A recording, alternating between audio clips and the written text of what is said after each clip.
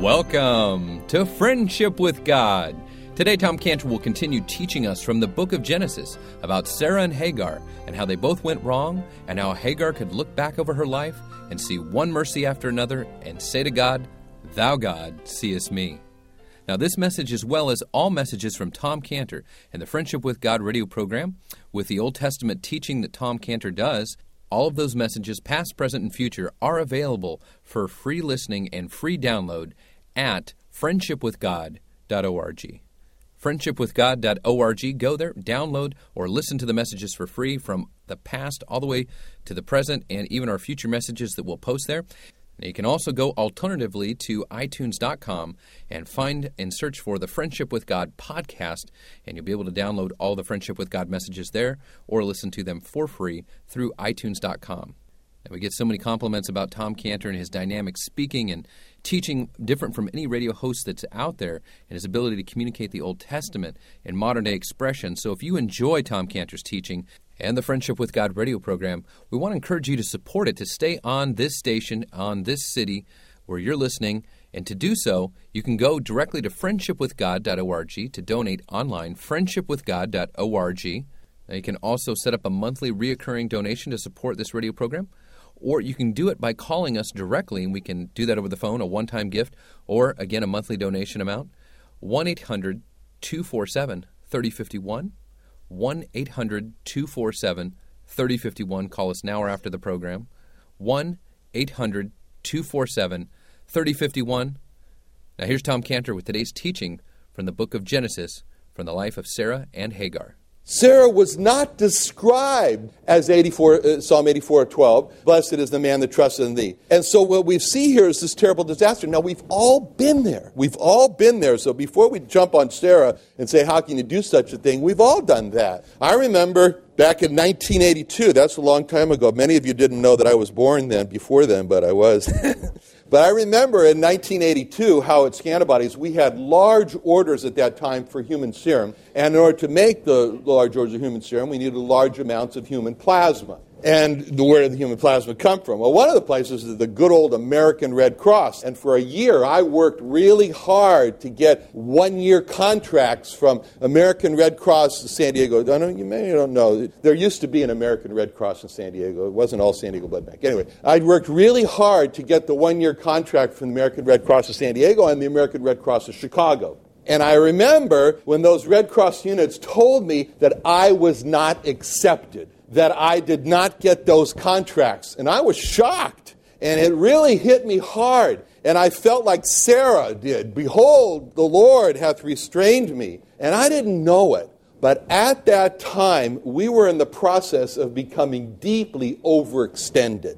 And it turned out that we didn't need all that plasma from the American Red Cross of San Diego and Chicago. It turned out that the plasma from the American Red Cross here and in Chicago was way more than we needed. And with the obligation to pay for those contracts month by month for that plasma we didn't need, it would have killed us. And so instead, I found plasma in smaller amounts for half the price. It was half the price that perfectly matched our need. Now, what happened? The Lord was a shield to me from those contracts. Those contracts were not a good thing for me then. So no good thing will he withhold from them that walk uprightly. But the no good things he did withhold. Now, we've been studying the person of Hagar, and we all know that Hagar was an Egyptian. She was a Gentile. She wasn't a Hebrew. And when we've looked at the life of Hagar, what we've seen in her life is one mercy after another.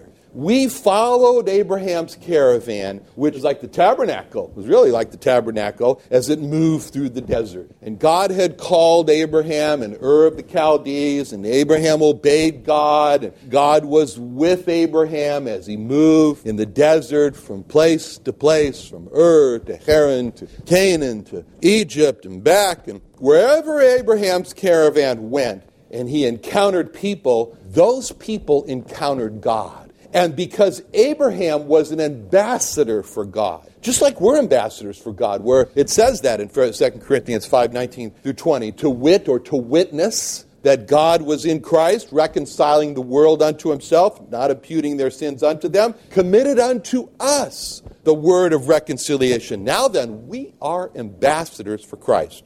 as though God did beseech you by us, we pray you in Christ's stead, be ye reconciled to God. That's Abraham. Abraham was an ambassador for Jehovah Jesus as he traveled from people to people. And there's one very important truth that God said about Abraham. Very important. And please turn to that in Genesis 18. We're going to come to it, but we're going to look at it now because here God is speaking about Abraham and he's saying something about him that's very important, and it's true. It was true then and it's true now in our passage here in Genesis 16, 17. Here we are. And what this is in Genesis 18, 17 through 19, where the Lord speaking to Abraham says these things. And the Lord said, shall I hide from Abraham that thing which I do? So here we can see God. He's having a conversation amongst the Godhead. He's asking a question. We're discussing it. Shall I hide from Abraham the thing that I do? And then he says in verse 18, seeing that Abraham shall surely become a great and mighty nation,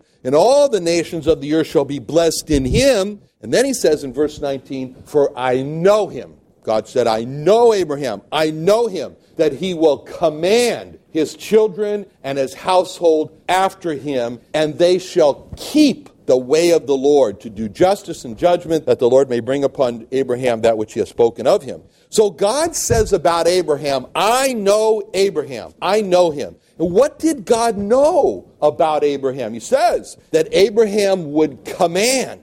That is the word that he used. It's a very strong word, command. It's tzava in Hebrew, tzava. And tzava is the same word that God used in Genesis 2:16 through 17, in that passage we covered where it says, and the Lord commanded, tzava, the Lord commanded the man, saying, of every tree of the garden thou mayest freely eat, but of the tree of the knowledge of good and evil thou shalt not eat of it, for in the day that thou eatest thereof thou shalt surely die. Very strong word, tzava, commanded. So, in Genesis 2:16 through 17, God commanded Adam, tzava, commanded Adam, don't eat of the tree of the knowledge of good and evil, and he gave him a warning. In the day that thou eatest thereof, thou shalt surely die.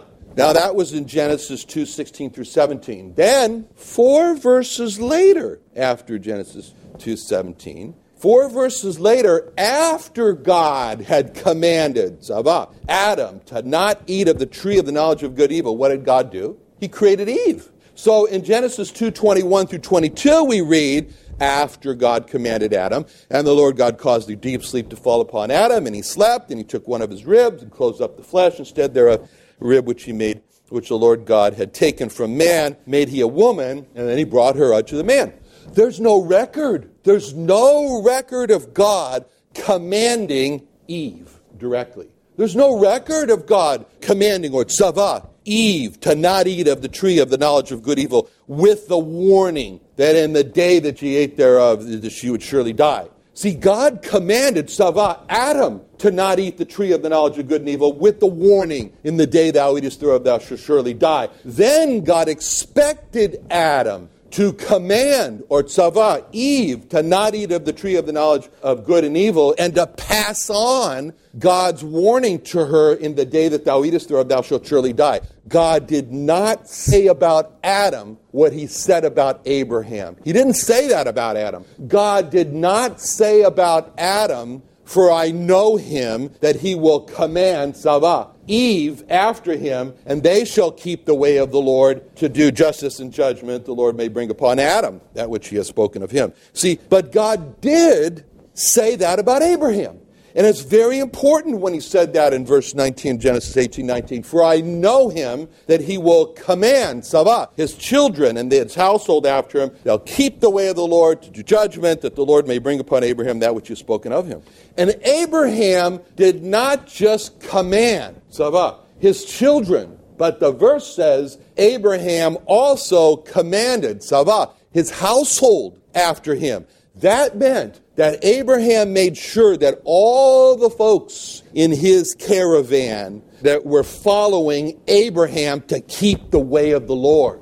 That meant that Abraham set his caravan in order to follow God. That's another meaning of the word tzava, to order. God said in several places, put your house in order, you're going to die. That's the word tzava also. That meant that all anyone had to do was to look at Abraham's life and how he ordered his family and his caravan, and they would see what does it mean to keep the way of the Lord. What does it mean to lead a caravan spiritually? They would see Abraham leading his caravan to keep the way of the Lord by worshiping Jehovah Jesus. And when Abraham spoke of God, they would see a man who believed that Jehovah Jesus is the God of gods and Lord of lords, showing the truth of Deuteronomy 10:17, where it says, "For the Lord your God is God of gods and Lord of lords," a great God, mighty, terrible.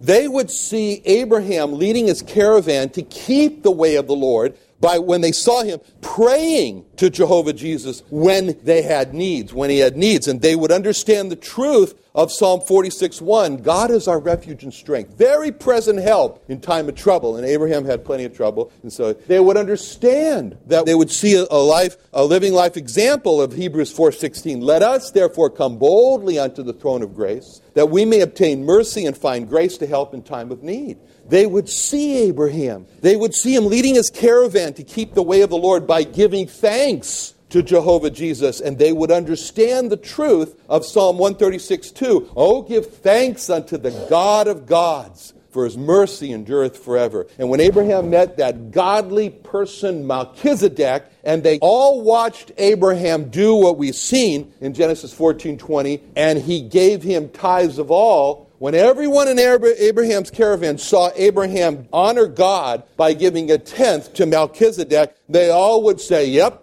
that's Abraham. That's my leader. Exactly what I expected of him. That's Abraham." And they would see Abraham leading his caravan to keep the way of the Lord by honoring Jehovah Jesus with a life that's holy and true and avoiding any appearance of evil. And especially everyone in the caravan, you can imagine, crowded around and watched as Abraham refused to take any wealth that originated with the king of Sodom and his wicked ways. And Abraham said in Genesis 14:22, as we've seen already, 23, and he said to the king of Sodom, "I lift up mine hand unto the Lord, the Most High God, the possessor of heaven and earth, that I will not take from a thread even to a shoe latchet, that I'll not take anything as thine, lest thou should say, I've made Abraham rich." And everybody saw that. Abraham do that. Abraham to refuse anything to the king of Sodom. And they all said, "Yep, that's Abraham. That's our leader. That's exactly what I expected Abraham to do." And they would see Abraham leading his caravan and keeping the way of the Lord by sacrificing to Jehovah Jesus. And they would come to understand the truth, the kernel of truth in Leviticus 16:11, that the life of the flesh was given by God and it's in the blood. And God gave it upon the altar to make an atonement for the souls. It's the blood that makes an atonement for the souls. And when Abraham fell into sin, as they watched him do that too, they would see Abraham leading his caravan to keep the way of the Lord by confessing and forsaking and asking forgiveness from Jehovah Jesus, as they saw Abraham run to his altar during those times. And every time they'd see him do that, they'd say, "Yep, that's Abraham." And everyone in Abraham's caravan would be led to Jehovah Jesus because of what God said about Abraham in this verse in Genesis 18:19. "I know him, that he will command his children and his household after him, that they shall keep the way of the Lord." So the question is, we looked at Adam, God couldn't say that about Adam. We look at Abraham, God said that about Abraham. And the question is, what does he say about us? When God looks at us, would he say the words of Genesis 18:19? "I know him, that he'll command his household and his children, his household, that they'll keep after him, they'll keep the way of the Lord." And the point is that God did say this about Abraham, which means that wherever Abraham went, he was an ambassador for God. And Abraham showed to those who saw his caravan what it looked like for a spiritual leader to command his children and his household after him, that they should keep the way of the Lord. And whoever came to be a part, whoever was so fortunate, so blessed by God to become a part of Abraham's caravan, came under Abraham's came under Abraham's command after him to keep the way of the Lord. And when Hagar became a part of Abraham's caravan, she came under this Abraham's command of Savah after him to keep the way of the Lord. And it was a great mercy for Hagar. It was a great mercy for Hagar. Hagar met Jehovah Jesus under Abraham's command in Abraham's caravan. And because Hagar came into Abraham's caravan, Hagar could say the words of Ephesians 2:12-14. She could say, at that time, I was without Jehovah Jesus. I was an alien from the commonwealth of Jehovah Jesus. I was a stranger from the covenants of promise, having no hope and without God in this world. But now, in Jehovah Jesus, under Abraham's command, I, who was far off, have been made nigh by the future blood, Jehovah Jesus. He's my peace. She could say all those things. And Hagar could say that because she became a part of Abraham's caravan. Hagar could say, it was the mercy of God when I became a part of Abraham's caravan. And when Hagar then had this terrible experience, which she did, that resulted in her being driven out of the caravan to a fountain all alone out there in the desert. No provision, no protection. But Hagar could say that it was so good to have God find me, that she could say it was the mercy of God when I was driven out of this caravan to this lone fountain out in the desert, because that's where God found me. And when Hagar was crying her heart out at that fountain there, because she thought she's going to see her death, she's going to see the death of her unborn baby, and God then gave her the promise that her baby would not only be born, but he'd become a great people, many people. And Hagar could say that it was so good to have God's promise about the future of my baby that made me feel so good, that Hagar could say it was the mercy of God that my heart was broken for my baby. And as Hagar looked back over her life, Hagar could see one mercy after another. Hagar could say, when you look at my life, she's just talking to us today, Hagar would say, when you look at my life, don't say the mercy of God, say the mercies of God. She'd say, don't say the mercy of God. Say the mercy of God, because that's what my life has been. One mercy after another. She would say, the mercy of God has come to me like a flock, a great flock. She could say, the mercy of God is coming to me like the waves on the beach. As soon as one comes in, here comes another one right after it. That's one right after another. That's the mercies of God to me. That's why when God spoke of marrying Israel, who had been so sinful, so rebellious, so rejecting of the Lord Jesus Christ. But when he spoke of marrying her, when Israel had become a prostitute, spiritually speaking, and God told Hosea, go marry a prostitute. Boy, that's something. To show how God feels about Israel and in their unfaithfulness to him. And in the book of Hosea, when God speaks about marrying Israel, he says in Hosea 2:19, for I will betroth thee unto me forever. Yea, I will betroth thee unto me in righteousness and in judgment and in loving kindness and in mercies. Mercies. So God would say, don't say mercy, Hosea, when you write that. Say mercies. And right along with Hagar, when Israel responds back to God, Israel says to God in Daniel 9:9, to the Lord our God belong mercies. Mercies, not mercy, mercies and forgivenesses. They said that. Though we have rebelled against him. Israel says, don't say mercy, say mercies. And when we look back at our days, and starting from the morning of our days, Jeremiah teaches us to, along with Hagar, say these words in Lamentations 3:22-23. It is of the Lord's mercies. Don't say mercy. It's of the Lord's mercies that we are not consumed, because his compassions, don't say compassion, say compassions, fail not. They, don't say it, they are new every morning. Great is thy faithfulness. See, it's looking at the mercies of God, the compassions of God that are new, and you look at all them and their abundance, and you say, great is God's faithfulness. Jeremiah teaches us, don't say mercy of God. When you write my verses, say mercies of God. It's of the Lord's mercies. And when we see the Lord Jesus Christ returning to rescue Jerusalem from all of the enemies that are going to come against him, all the people, we see him coming, and he's saying in the beginning of the book of the rescue of Jerusalem, which is Zechariah, in Zechariah 1:16, he says, therefore thus saith the Lord, I am returned to Jerusalem with mercies.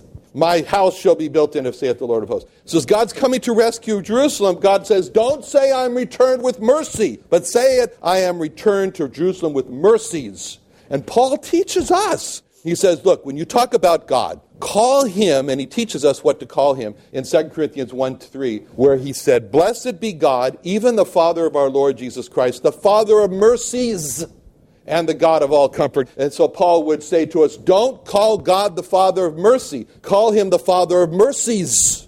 And the one who taught us the most to speak about the mercies of God is David, king of Israel. He's the one who taught us the most. With all these psalms in Psalm 6:4, save me for thy mercy's sake, in Psalm 25:6. Remember, O Lord, thy tender mercies and thy loving kindnesses, for they have been ever of old. Psalm 40, verse 11. Withhold not thy tender mercies from me. Psalm 44:26. Arise for our help and redeem us for thy mercies' sake. And the psalm where he comes back to God after the terrible sin of lusting after another man's life, killing him so that he can take her, Psalm 51, he says, what's his basis of Psalm 51:1? Have mercy upon me, O God, according to thy loving kindness, according to the multitude of thy mercies, tender mercies, blot out my transgressions. Psalm 69:16, turn unto me according to the multitude of thy tender mercies. Psalm 89:1, the one we sing, I will sing of the mercies of the Lord. With my mouth I'll make known his faithfulness to all generations. Psalm 103, verse 4, God says, he crowns you with tender mercies. 106:7, he's speaking about Israel, and he said, they didn't understand, they remembered not the multitude of thy mercies, but provoked him at the sea, even at the Red Sea. Psalm 106:45, he says, he remembered for them, for Israel, his covenant, and repented according to the multitude of his mercies. God did that. Psalm 119:41, let thy mercies come also unto me, O Lord, even thy salvation according to thy word. And then verse 77 of Psalm 119, let thy tender mercies come unto me that I may live. And then Psalm 156, great, he says, are thy tender mercies, O Lord. Psalm 145:9, the Lord is good to all, and his tender mercies over all his works. And Jacob, when he's begging God to save his life, in Genesis 32, he thought, I'm a goner for sure, as he's looking at Esau coming after him with 400 men to finish him off. He comes to God in Genesis 32:10, and he says, I'm not worthy of the least of all thy mercies. And when Paul begs us, and he says to us, be reasonable and present your body as a living sacrifice to God. He says it this way in Romans 12:1. I beseech you therefore, brethren, by the mercies of God, that you present your body as a living sacrifice, wholly acceptable unto God, which is your reasonable service. So Paul is saying to us, don't just consider the mercy of God, but consider all the mercies of God. And Hagar, along with Jacob, along with the people of Israel, along with King David, along with Paul, could sit down and make a long list of the mercies of God. And the challenge is, what about us? That's a good exercise to sit down with pen and paper and to write down the list of the mercies of God to us. And the greatest of all the mercies of God was that he spared us from the hell we deserved by his voluntary death, by the voluntary submission when God became a man, the Lord Jesus Christ, and died for our sins. No greater mercy than that. No mercy makes us a greater, what the hymn writer said, debtor, as he wrote, a debtor to mercy alone. Of covenant mercy I sing, nor fear with thy righteousness on my person an offering to bring. The terrors of law and of God with me can have nothing to do. My Savior's obedience and blood hide all my transgressions from view. So now, as we look at Hagar here, and we see her, and she's come to this place, and we're back in Genesis 16, and we see her in Genesis 16:13. She's absolutely amazed. She's looking at the mercies of God. She's amazed that God should take care of her. And she says in verse 13, she called the name of the Lord. She calls him the name of the Lord that spake unto her, thou, God, seest me. You see me? For she said, have I also here looked after him that seeth me? She just can't believe it. She just can't believe it. She looks at her life. She sees how she's ruined her life through her stupid, foolish pride. And she sees the mercies of God. And one particular mercy just stands out to her right now, and it's the fact that God sees her and God heard her. And she's so shocked at this mercy of God to have taken notice of her that she gives God this name. She says, that's my name. The name I'm going to give to God is Thou, God, seest me. Thank you for joining Tom Cantor and the Friendship with God radio program today.